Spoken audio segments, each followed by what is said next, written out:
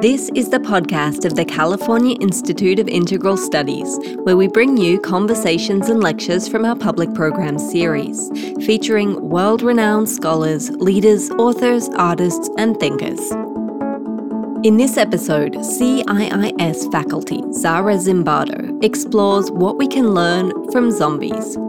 This talk was recorded in front of a live audience in San Francisco on December 1st, 2016.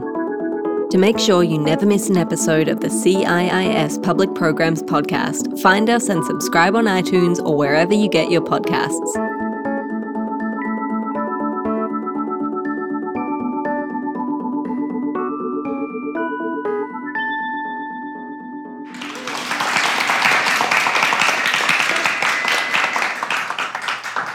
Thank you, everyone, for coming out tonight, and thank you to Public Programs for inviting me to speak. So we live in a time when apocalyptic narratives circulate very thickly. We can probably all close our eyes and see different illustrations and scenarios of the end of the world, whether that comes from religious prophecies of the end of days, Hollywood blockbusters, or grim ecological forecasts. As the postmodern theorist Fredric Jameson said, it is easier to imagine the end of the world than to imagine the end of capitalism. In this vein, we might also say that it is easier to imagine the zombie apocalypse than to imagine the end of capitalism. With the initials ZZ, I've gone through life with people trying to attach different Z things to me, and with an interest in zombies, finally found my match. I got very curious about this bizarre normalization of the zombie apocalypse in pop culture some years ago and was tracking instances of where it arose in media, but also offline. And people would send me things like, oh, did you hear about the zombie version of A Christmas Carol, or a zombie Easter party, or a zombie pub crawl? And started to collect these and question what is going on with this normalization of this very severe fantasy. And so I had the wonderful opportunity to really dive into this curiosity and to research interdisciplinary fields of zombie scholarship through the invitation to write a couple different book chapters. And so tonight's presentation is really bringing together perspectives from dozens of different scholars and critical cultural critics, as well as perspectives from dozens of conversations. Zombies, as you may or may not have noticed, are everywhere. Ubiquitous in popular culture, in colloquial speech, such as when someone says, oh, I was staring at a screen all day, I feel like a zombie. Zombies are an epidemic metaphor to refer to zombification from the mundane to the spectacular. The looming specter of the zombie apocalypse in recent years has surged in a huge way in the collective imagination and covered the media landscape in film, television, novels, and comics, zombie comedies, rom-coms, video games and endless homemade productions, internet applications and electronic media.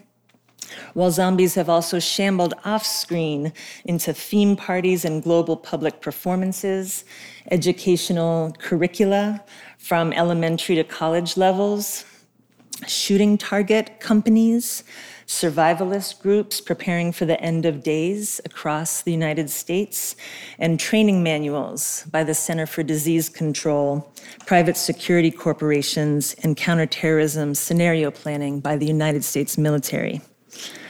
The zombie has become so prevalent in our culture today that it certainly seems as if it has begun to stalk us in our waking life as well. Tongue-in-cheek zombie outbreak preparedness trainings are advertised as imparting real emergency skills for a fake apocalypse, offering transferable skill sets for natural and unnatural disasters. A mock-serious tone pervades zombie apocalypse warnings. Yet what does it mean when the CDC and the US military get into the act? What are we incessantly joking, not joking about? As millions of people regularly enter into this mass fantasy via various routes, we are led back to ourselves. People of all ages are prompted to ask themselves and each other, what would you do in the zombie apocalypse? Repeatedly projecting ourselves into near future dystopian scenarios of survival horror. The inexorable onslaught of zombie hordes represent the end of civilization as we know it, the total breakdown of human society, and the cannibalization of humanity. The explosive growth over the past decade plus of zombie apocalypse popularity functions as a dominant mythology of our time, a code for talking about the world and perhaps a way to speak about the unspeakable. Focusing on why monster stories are one of the dominant allegorical narratives used to explore economic life in the United States takes us underneath the macabre aesthetics, campy dramatizations, and ironic brain-eating commentary on zombies' talent for disturbing graveyard landscaping. As a recurrent monster in the history of capitalism, what does this bizarrely normalized pop culture obsession point to in the non-human condition of living death? A drastic fantasy for drastic times, the zombie apocalypse offers a severe way out. And a question that I'd like to pose is, what apocalyptic futures are we repeatedly rehearsing through this fantasy of the zombie apocalypse? And how do they signal both despair of and hope for fundamental change? And so examining representations in popular culture and drawing out historical connections, we're going to go on a journey through history to come to the present with new eyes. Helps us see how we, in the United States in particular, are processing and making sense of systemic, social, and environmental nonfiction horror. I want to start with an operating assumption that monster stories can always tell us something meaningful about the societies they come from. They oftentimes embody the cultural anxieties or fears or obsessions of a given time. And can function as the political unconscious, in this case, the political unconscious of a very powerful and troubled country, the United States, an empire in decline. And so this is another question, is what fears do monsters embody in a given age, and what are they embodying now? To which there are many answers. Cultures also frequently employ an iconography of death to deal with moments of rapid social change. And so, to take this seriously, what are the stories that our country is telling itself? The word monster itself derives from the Latin monere, which means an omen or warning. And so what warnings or omens do approaching hordes of reanimated corpses signal to the living? As countless masses stumble towards us, a groaning, shuffling onslaught that raises buried histories, reflects dimensions of the present, and points to a future of certain destruction and uncertain possibility to restart human civilization. While initially zombie movies shocked audiences with their unfamiliar images, today they are even more shocking because of their familiarity. I would argue that this normalized familiarity, alternating between laughable brain-eating horror and renewed power to terrify in different media genres, needs to be rendered shocking. Annalee Newitz, in her book Pretend We're Dead, Capitalist Monsters in American Pop Culture, argues that allegorical monsters of the modern age, acting out with their broken bodies and minds the conflicts that rip our social fabric apart. Audiences taking in a monster story aren't horrified by the creature's otherness, but by its uncanny resemblance to ourselves. Many argue that American history can best be understood through America's monsters. which emerge out of central anxieties and obsessions that have been a part of the United States from colonial times to the present, and from the structures and processes where those obsessions found historical expression. For nearly 200 years, specific imageries of horror, dissection, body snatching, dismemberment, and blood-sucking have haunted the popular imagination, hinting at a profound sense of corporeal vulnerability intrinsic to modern life. And today, in the context of a global economic slump, persistent wars, and worsening environmental crises, many of these imaginaries have taken on an apocalyptic hue. The sociologist Avery Gordon has observed in her work on haunting that haunting is one way in which abusive systems of power make themselves known and their impacts felt in everyday life, especially when they are supposedly over and done with, such as slavery, or when their oppressive nature is denied, as in free labor or national security. Many also argue that failing to acknowledge monsters is part of the act of creating them. And so as anthropologists of popular culture and of US empire, I invite us to this evening interrogate the work of zombie hordes, which serve as an endless rehearsal of the end. The variations of the contemporary evolution of the zombie apocalypse are worth taking seriously as this dominant mythology of our time, and to ask, what are we talking about when we talk about zombies? One view may be to see the high tide of this pop culture trend as a distraction from urgent issues or escapism into scenarios where survivors repeatedly confront the inescapable. However, I would argue that shambling zombies and the apocalypse that they always bring with them provide a forum for speaking about what might be psychologically indigestible or censored in public discourse. Immersion in prolific undead fiction can steer us to nonfiction that is repressed or blocked from view. And so we will be looking at what the zombie metaphor has meant in the past and considering why it continues to be so prevalent in our culture.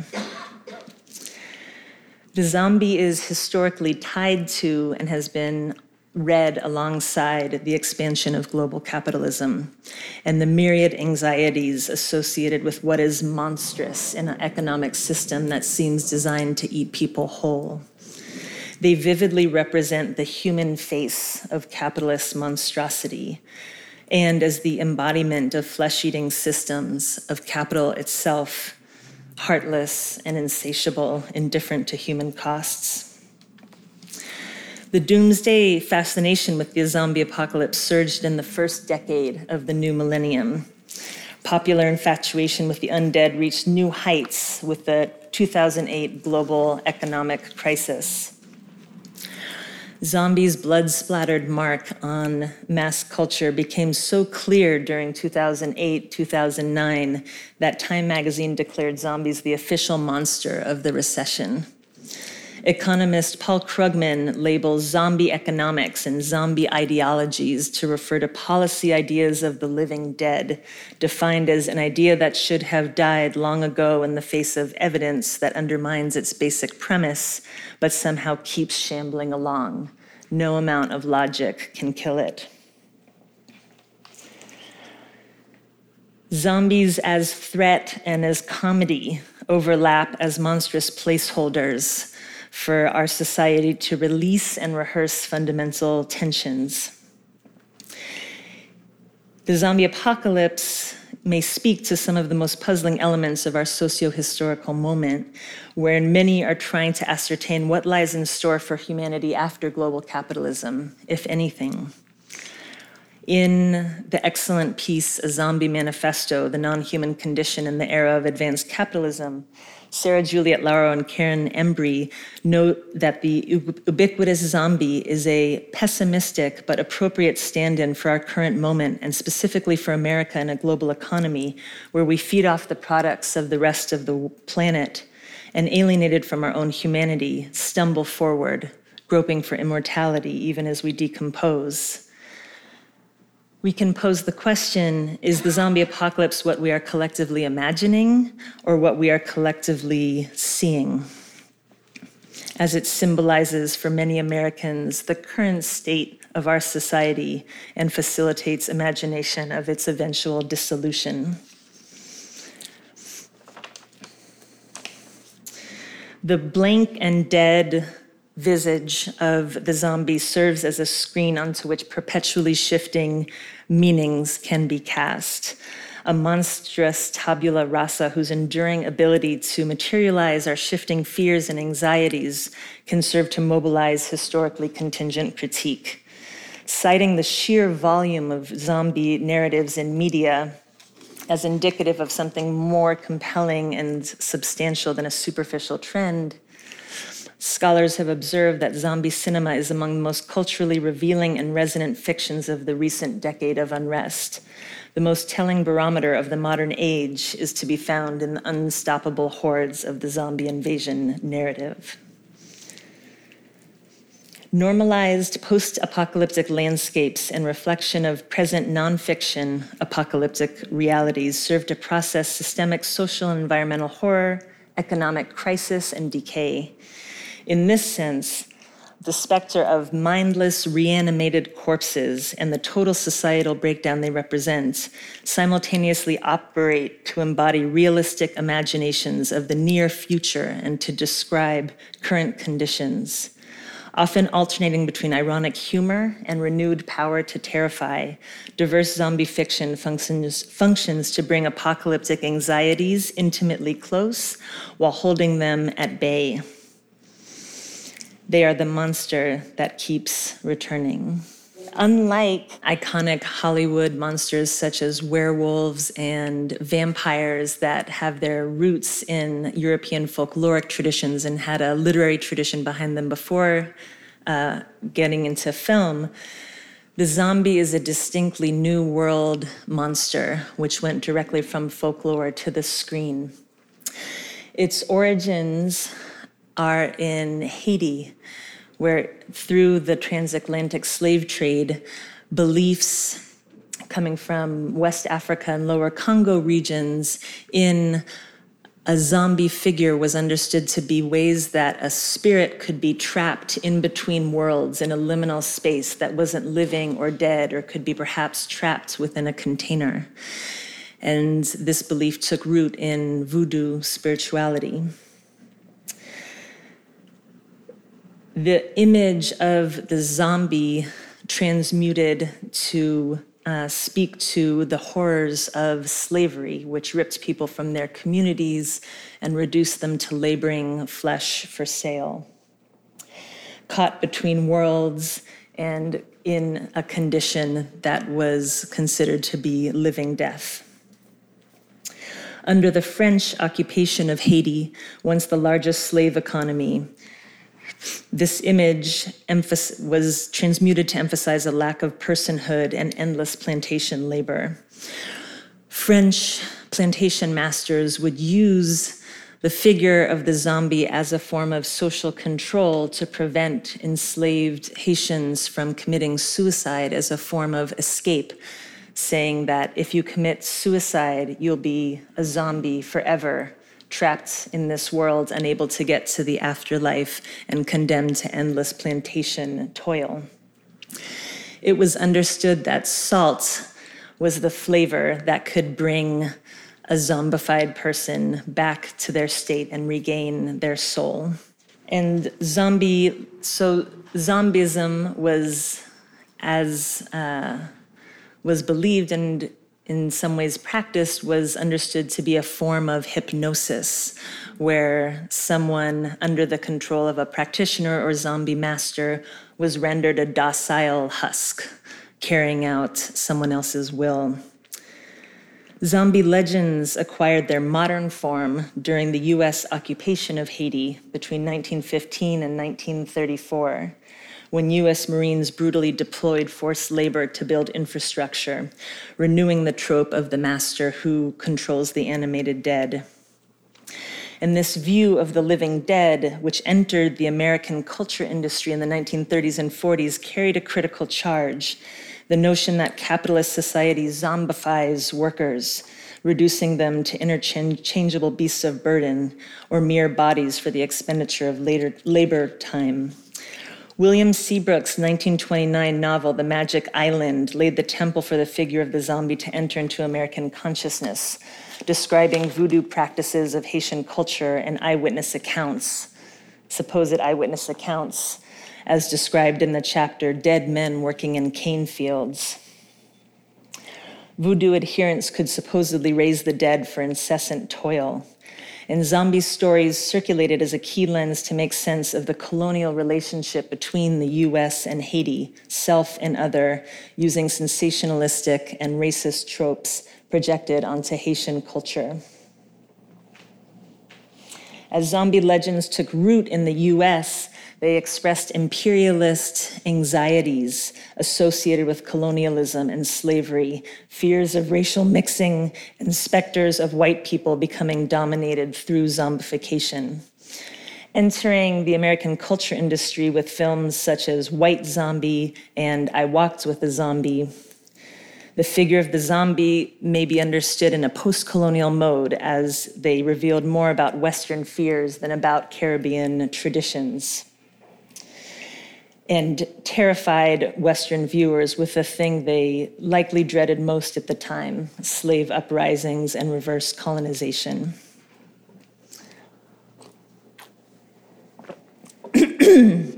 Annalee Newitz argues that stories about the undead are best understood in the context of anxieties about the many kinds of race relationships that develop in the wake of colonialism. The zombies' arrival in the US was linked both with the system of slavery and slave rebellion, as the Haitian Revolution of 1804 demonstrated a historic challenge to colonial power structures. And while American audience could watch zombie films that depicted a superstitious other, the image of a zombified worker held up a monstrous mirror to the loss of autonomy and freedom at home, where workers found themselves employed as mass mechanized laborers, reduced to pawns in larger productive systems that produced frightening zombie-like conditions. The shuffling spectacle in films like White Zombie was a nightmare vision of the breadline, as millions already knew that they were no longer completely in control of their lives, and the economic strings were being pulled by faceless, frightening forces. Between 1930s and the 1960s, zombie fiction served to depict a range of different masters, from aliens to communists to mad scientists, all of whom wielded zombifying control. George A. Romero is credited with the permanent single-handed redirection of the zombie narrative in his 1968 Night of the Living Dead, where he did away with the puppet master, and zombism, once considered a reversible state of hypnosis and control, was now a viral, infectious disease that was passed through actual bites and turned people into reanimated corpses that reproduced themselves through flesh-eating infection. He also bestowed on zombies their one weakness, which is a stab or a shot into the head, all of which has endured to the present day. Night of the Living Dead was based on a template from the 1954 I Am Legend, in which which was 9 years after the dropping of nuclear bombs, and it was a vision of human extinction where a mutated majority confronts a tiny human minority who then has to confront its own mutated humanity in the process. And this really set the template for the apocalypse, the zombie apocalypse. And so with Romero's enduring innovation, he took them and made them us as this new type of zombie was born. And cannibalism, once projected outwards onto the colonized other, was turned inwards, as a new society comes in and literally devours the old. The first film took place in a Pennsylvania farmhouse. And here we have the survivors barricaded up as they watch the news, holding on for shreds of rationality as the national catastrophe escalates outside. His second film, Dawn of the Dead in 1978, in contrast, took place in the newly emerged structure of the shopping mall. And so this was also a detachment from the earlier signification of the zombie laborer and the birth of the zombie consumer, which both consumes human flesh and produces more consumers. Embodying the hungry gaze that capitalism directs towards humans and commodities, this recast zombie satirizes a consumer system collapsing under its own excess. And so profound truths about the world of late capitalism lie at this junction of the two images of the zombie laborer and the zombie consumer.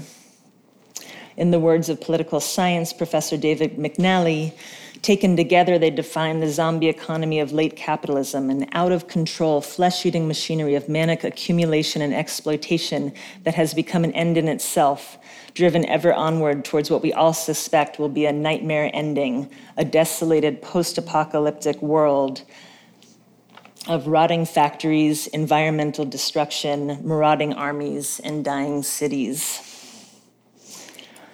He also reminds us in his research in his book, Monsters of the Market, which traces the rise of zombie and vampire media and stories in sub-Saharan Africa, following the structural adjustment programs of the 1980s and 90s, that the critical image of the zombie laborer has rearisen in sub-Saharan Africa in this neoliberal era, saying that throughout the African subcontinent, the figure of the zombie laborer has come to depict the dirty secret of late capitalism, that rather than a high-tech world of frictionless circuits and accumulation, capitalism continues to subsist on hidden sites of sweated labor. In Dawn of the Dead, when the survivors are looking at the horror unfolding within the mall, one of them says, "What the hell are they?" And another answers, "They're us. That's all." And so the zombie apocalypse stops the machine, but we see how the machine lingers on in the survivors and how zombies in this incarnation are acting out of these empty habits of shopping. There's also a theological footnote that comes up in this film saying that when hell is full, that the undead will roam the earth.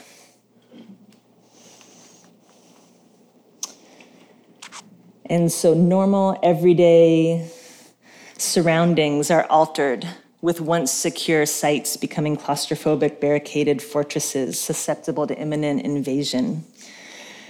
The primary details in Romero's series of zombie films are, in essence, bland and ordinary, implying that such extraordinary events could happen to anyone, anywhere, at any time. Catastrophe and capitalist monstrosity are shown to inhabit the intimate, mundane, and the everyday. In the popular zombie walks, which originated in North America in 2001 and have since become a global phenomenon, participants dress up as specific occupations and pastimes, such as zombie grooms and brides, cheerleaders, doctors, just as Romero depicted in his series, wearing the costumes of one's former self, a reminder that we are you. Not a supernatural monster or alien from outer space, zombies terrify us not because of their otherness, but because they are truly human. The modern zombie cycle with the Night of the Living Dead began on the eve of the Tet Offensive in Vietnam, when images of death, violence, and dismemberment were broadcast regularly in what became known as the Living Room War. Screened at the Museum of Modern Art, a review stated that Americans identified with the film's most shocking suggestion that death is random and without purpose. No one dies for the greater good or to further the survival of others. Instead, people die to feed faceless, ordinary America. America in zombie cinema is shown to be literally devouring itself from the time of the Vietnam War to the present day. Like other body-snatching and blood-sucking creatures, zombies serve a dual function of terrifying and edifying us by exposing some disavowed truth about the world or about ourselves. Whether the eviscerated body on the evening news during the Vietnam War or the mindless consumption of goods in late capitalist society, the zombie has frequently embodied our socio-political ethical shortcomings. In response to the public outrage of U.S. military torture of Iraqis, former President Bush stated, "The United States does not torture. It's against our laws and against our values." The zombie apocalypse arguably haunts America's post-9/11 consciousness. As the lesson from the Vietnam War was learned that showing images of flag-draped coffins of soldiers returning and showing images of the effects of our bombing campaigns eroded public support for war, there has been a journalism ban on showing these types of images with the war on terror. And in this time, zombies have arisen in greater numbers than ever before. As zombie media graphically depicts, violent domination at home as violent occupation abroad is abstractly justified as spreading freedom and democracy. While the viral zombie of contagion narrative implicates everyone, the representation of the racialized other endures, as the powerful have long marked oppressed populations as savage, frightening, and killable without guilt. In the common visual trope of the killable horde, zombies of the film industry point to the fictionalized embodiment of the actual human multitudes that are deemed killable and ungrievable across the world. And this necessitates a critical reading of familiarized images of us and them in the drifting, expanding, overt and covert military operations towards who is currently deemed a threat in a time of mass uprisings, food riots, upheaval, and migration. This is an image from the film World War Z. Zombie Industries sells shooting targets of zombie characters with bleeding torsos that can be repeatedly shot, and targets have included zombie President Obama, zombie Osama bin Laden, a zombie gun control advocate. Given that zombies function as the ultimate killable once human, even if it was your loved one or your mother, once they turn, it's kill or be killed, which is a core part of the psychological horror and what to do with loyalty to infected loved ones. Given that zombies function as this other, it is crucial to pay attention to how the political category of zombies is wielded and by whom. Who are deemed not truly human, not fully alive, and thus monsters, undeserving of respect or protection. As the zombie has become a cultural icon spawning countless iterations, some scholars have cited the military as the ultimate zombie master, which trains soldiers to dehumanize themselves when in combat and whose subjects are terrorized by the actions of a dehumanized combatant. A recurring inquiry in zombie fiction is the human cost at which security is gained in militarized survival. With the immense video game culture industry, zombie survival horror games offer some type of pleasure found in violating social norms without fear or reprisal.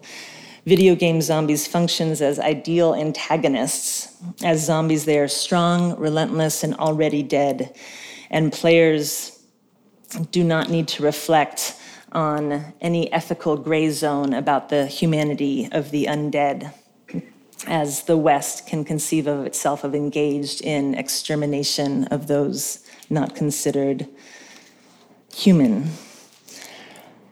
And it's worth noting that this first-person shooter rehearsal of zombie extermination with increasingly realistic graphic representation coincides with an era in which US warfare appears more and more like video gaming. In a recent talk, someone asked Professor Noam Chomsky what he thought about the cultural preoccupation with zombies and the zombie apocalypse. And while he at first said, well, I haven't really seen any data or studies on the actual existence of zombies, he then went on to say that America is an unusually frightened country, and this fear is critical to dig into. And that fear in the United States is an interesting phenomenon which goes back to the colonies, with the sub-theme that an enemy that's going to destroy us is someone we're oppressing. And then he went on to go back to the early years of settlers and the violent expansion of the West against the Native Americans.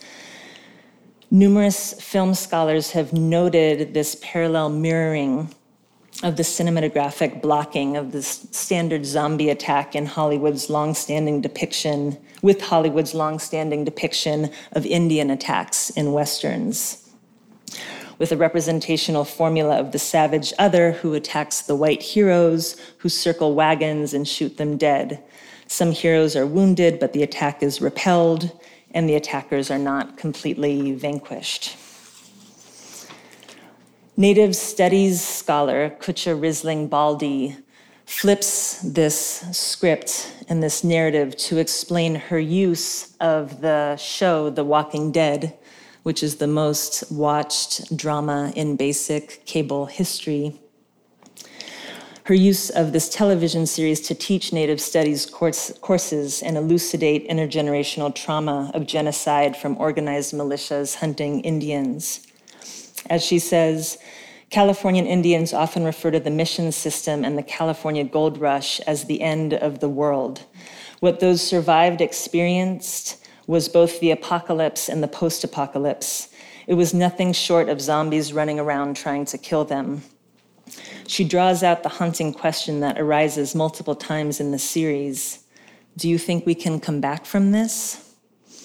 When our ancestors were sitting together, talking, trying to figure out how to survive this end of the world, they must have said to each other, do you think we can come back from this? And she points out that the figure of Carl, who is the young boy in the series who we see grow up within the zombie apocalypse into adolescence, saying, Carl was my great-grandfather.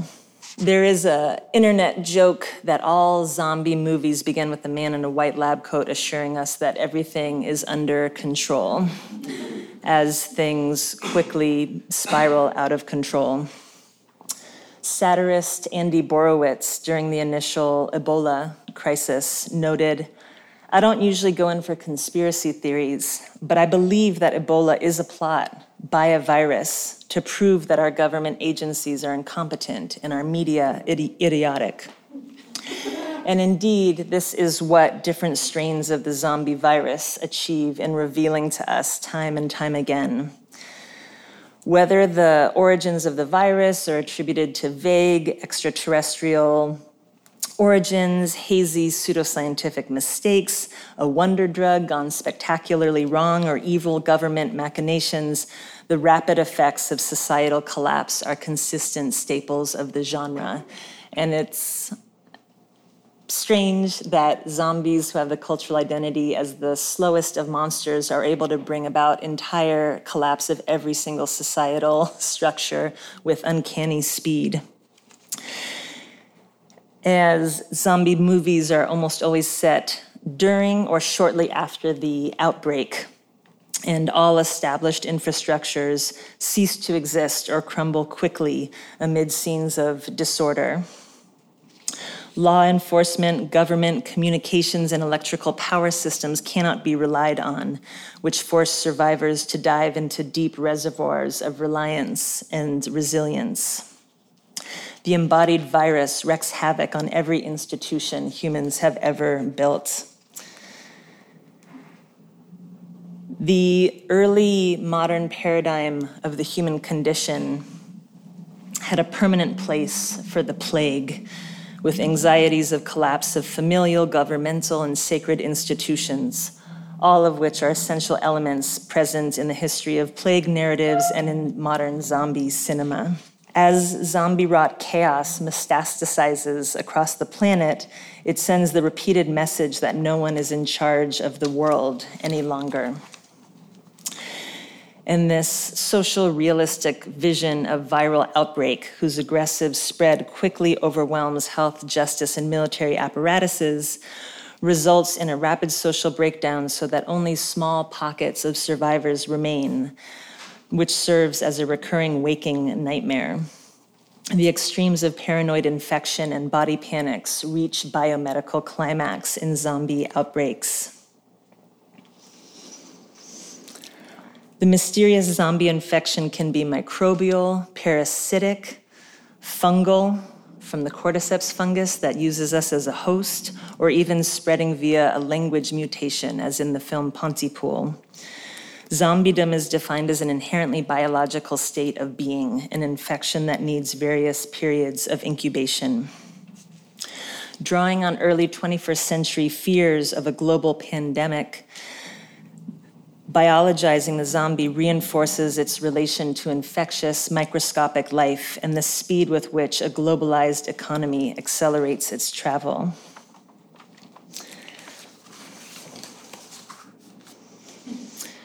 We witness a fierce hope to maintain a grip on scientific rationality, as if the explanation will lead to the cure, to a justification, shreds of meaning, to an anchor of sanity.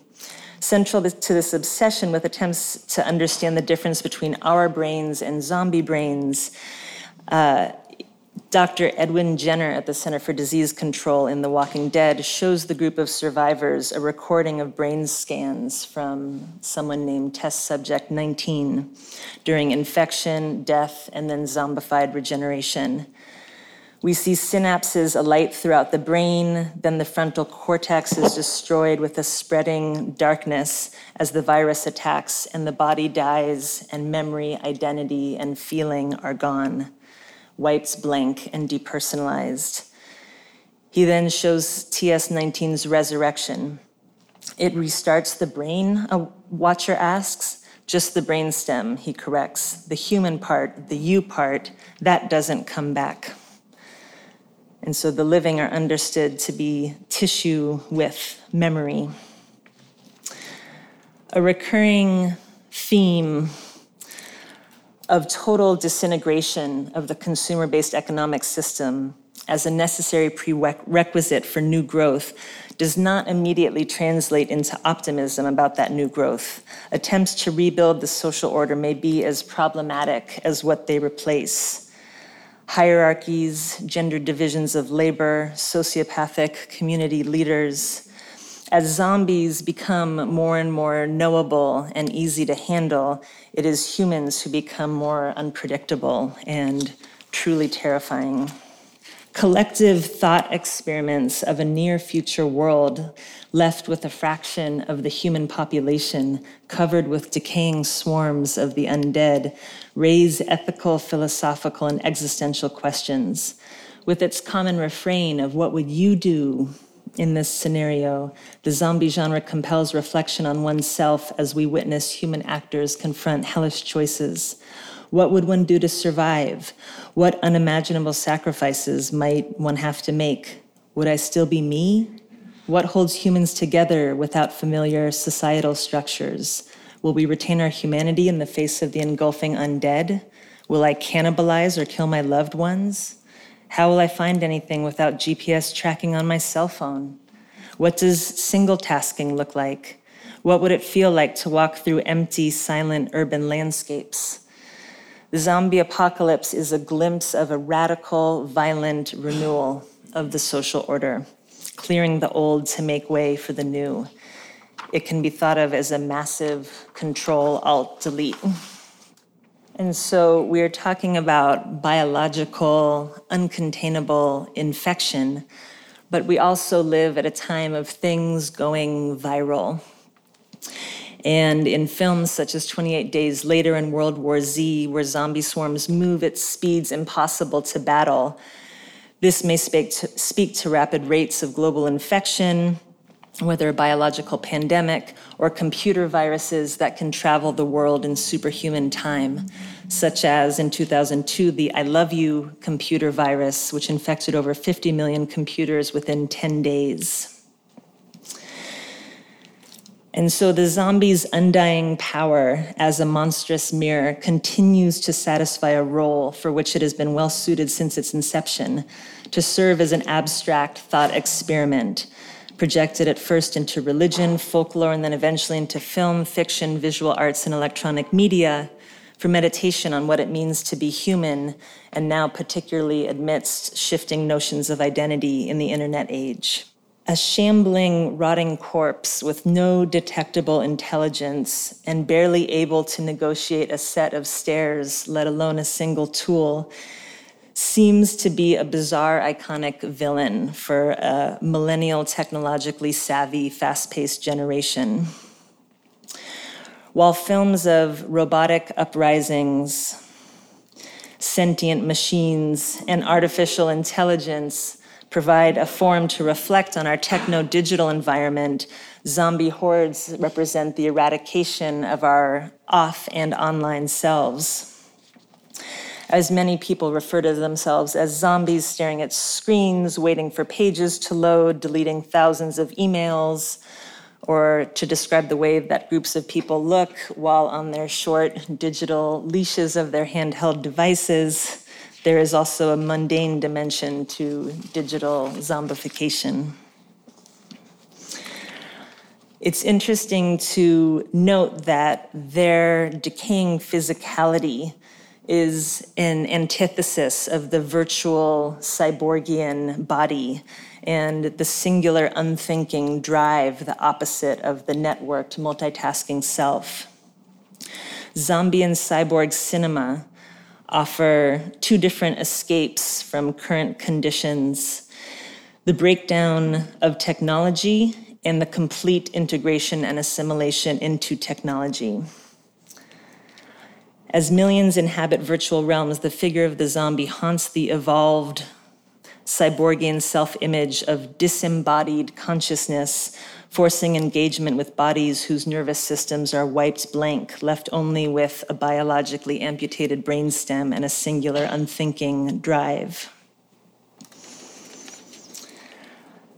Scholar Martin Rogers provocatively argues that in the post-human world, the horror sci-fi hybrid will visualize these transformational anxieties.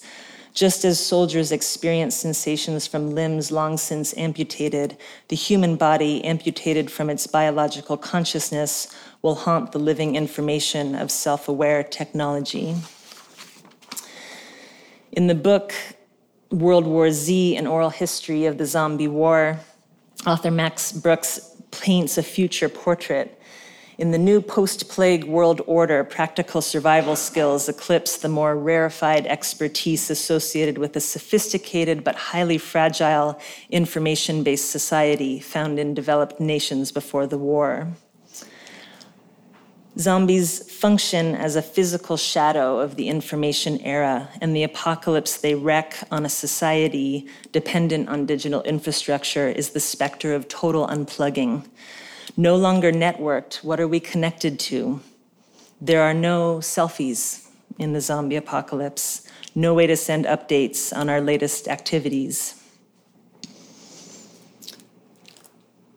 And this is all part of this survivalist fantasy that finds a lot of expression offline. When the dead rule the world, we will finally start living is written on the back of every graphic novel of the Walking Dead series, informing readers that the world of commerce and frivolous necessity has been replaced by a world of survival and responsibility. And this theme of being forced to start living, forced to go outside to forage for basic necessities, reveals another core dimension of this collective rehearsal of the future.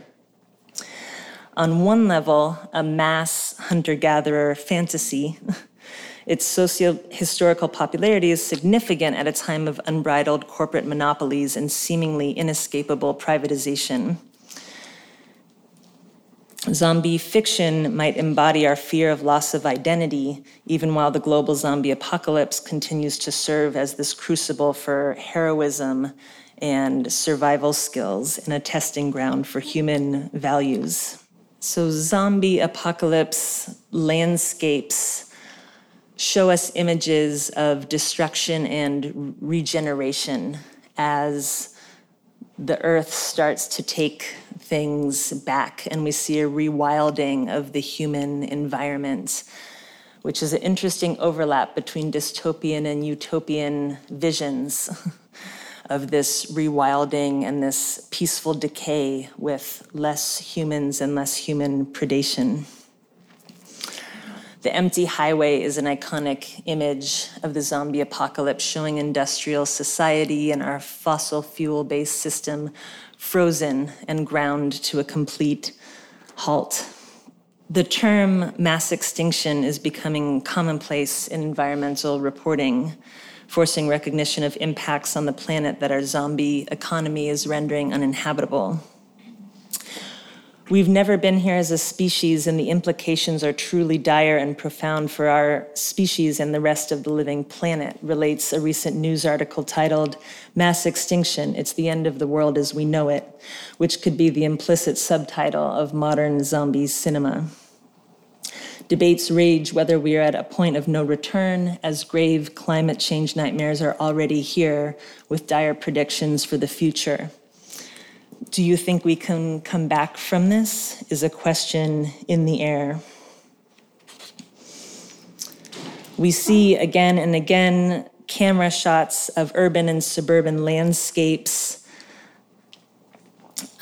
slowly decaying and devoid of human population.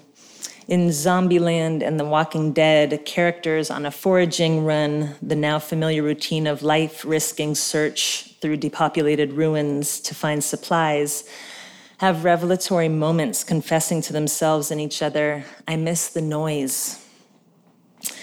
Carol and Carl in The Walking Dead reflect on the chronologically close yet unbridgeably distant past, sharing how much in the olden days they used to long for peace and quiet. In the landscape of the zombie apocalypse, they would give anything to hear the sounds of human activity, of planes, of a rescue plane.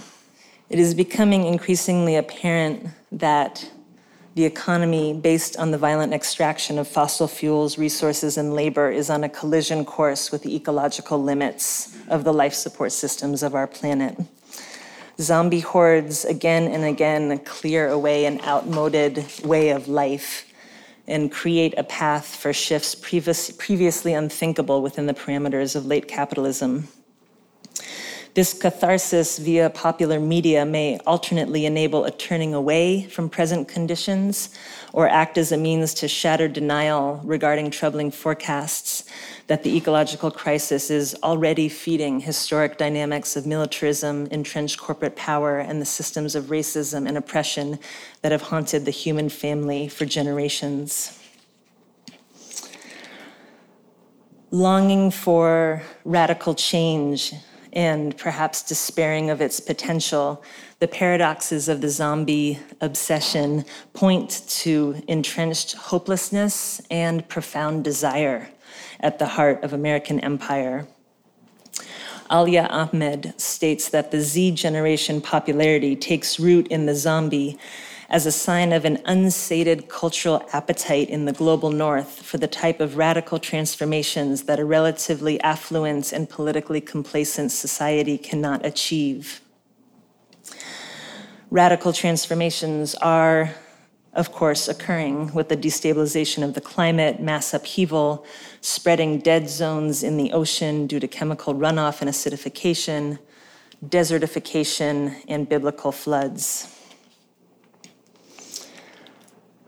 Our lifetimes are witness to a slow-motion apocalypse, a gradual unraveling of the routines, expectations, and institutions that comfort the privileged and define the status quo, which is a quote from Patrick Rainsborough and Doyle Canning, who are grassroots organizers. What has previously been invisible in global capitalism is now being seen in the natural environment. The term apocalypse comes from the Greek word apocalypsis, which means revelation, lifting a veil, or disclosure of knowledge, not just the end of the world as we know it. And so in terms of pulling aside a veil that shrouds soul-crushing and ecocidal business as usual, Zombies' work is never done, it seems. As compost from our era starts to perhaps turn into fertile soil. So I just want to close with a few last comments, bringing us back to SALT. Over 40 years ago, Martin Luther King Jr. predicted that a nation that continues year after year to spend more money on military defense than on programs of social uplift is approaching spiritual death. It may be argued that we have long since arrived at this point and that American empire has entered a state of spiritual undeath. Perhaps the zombie apocalypse is already here now, and this is it. What will anthropologists of future generations say about American culture's fixation on fighting zombies during this particular time? Imagining the world as we know it collapsing around us can give the opportunity to take a long look at what that dead world values and to call it into question. As an insightful and revelatory allegory, zombies both plague the living and reveal what plagues us. Blurring recent memories and real conditions of viral threats, different versions of the zombie pandemic tap into deep-seated fears of universal vulnerability while holding them at a fictional and sometimes comical distance. In an America anxious over the fate of the social order, the zombie offers a talisman, a laughably horrific symbol about a fake apocalypse that keeps at bay real fears about social degeneration and collapse. Journey to apocalyptic landscapes guide us home after the credits roll, able to see the nearness of this vision crawling through business as usual. Through zombie stories, we are not transported somewhere alien. We are just where we are, arguably non-futuristic. This recurring mass fantasy can signal both a failure of the imagination and a summoning of the depths of our imagination to confront apocalyptic nonfiction. In the Zombie Survival Guide, Max Brooks states, conventional warfare is useless against these creatures, as is conventional thought.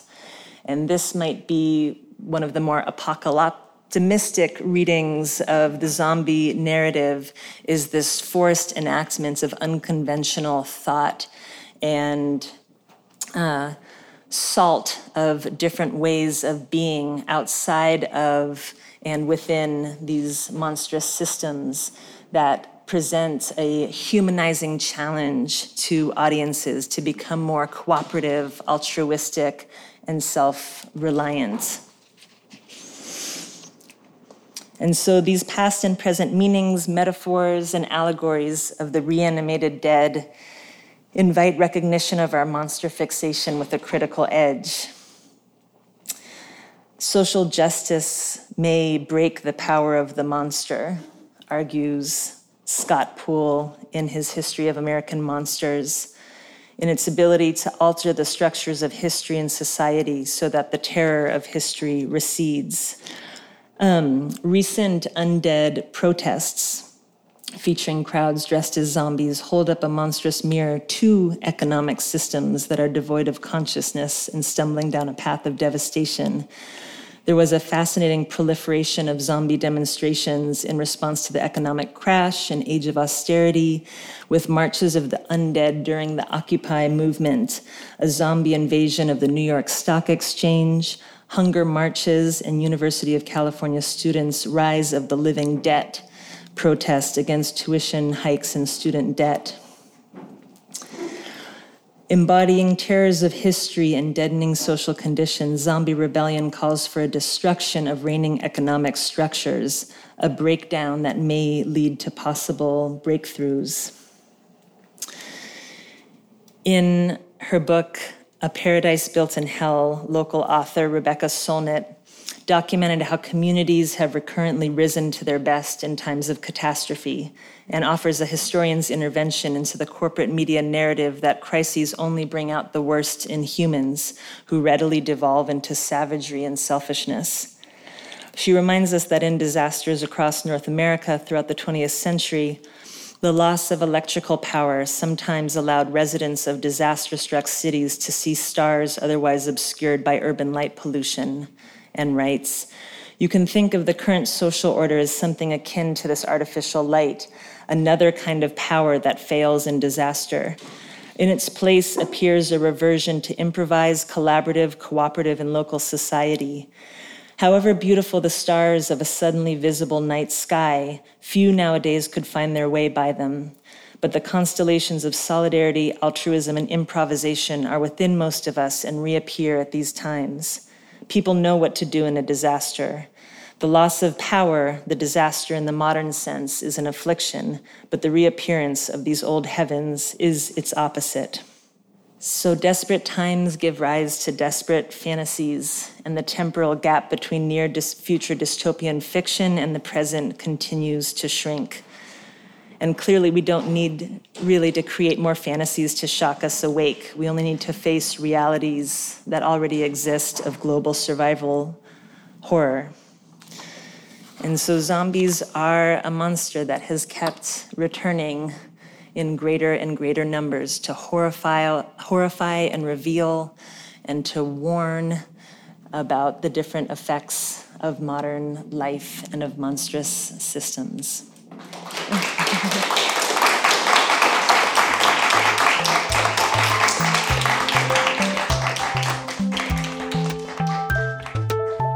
You've been listening to the podcast for CIIS Public Programs and Performances. The audio engineer for this episode was Ramdas Khalsa. If you liked what you heard, you can subscribe on iTunes or visit our website at ciis.edu/podcast.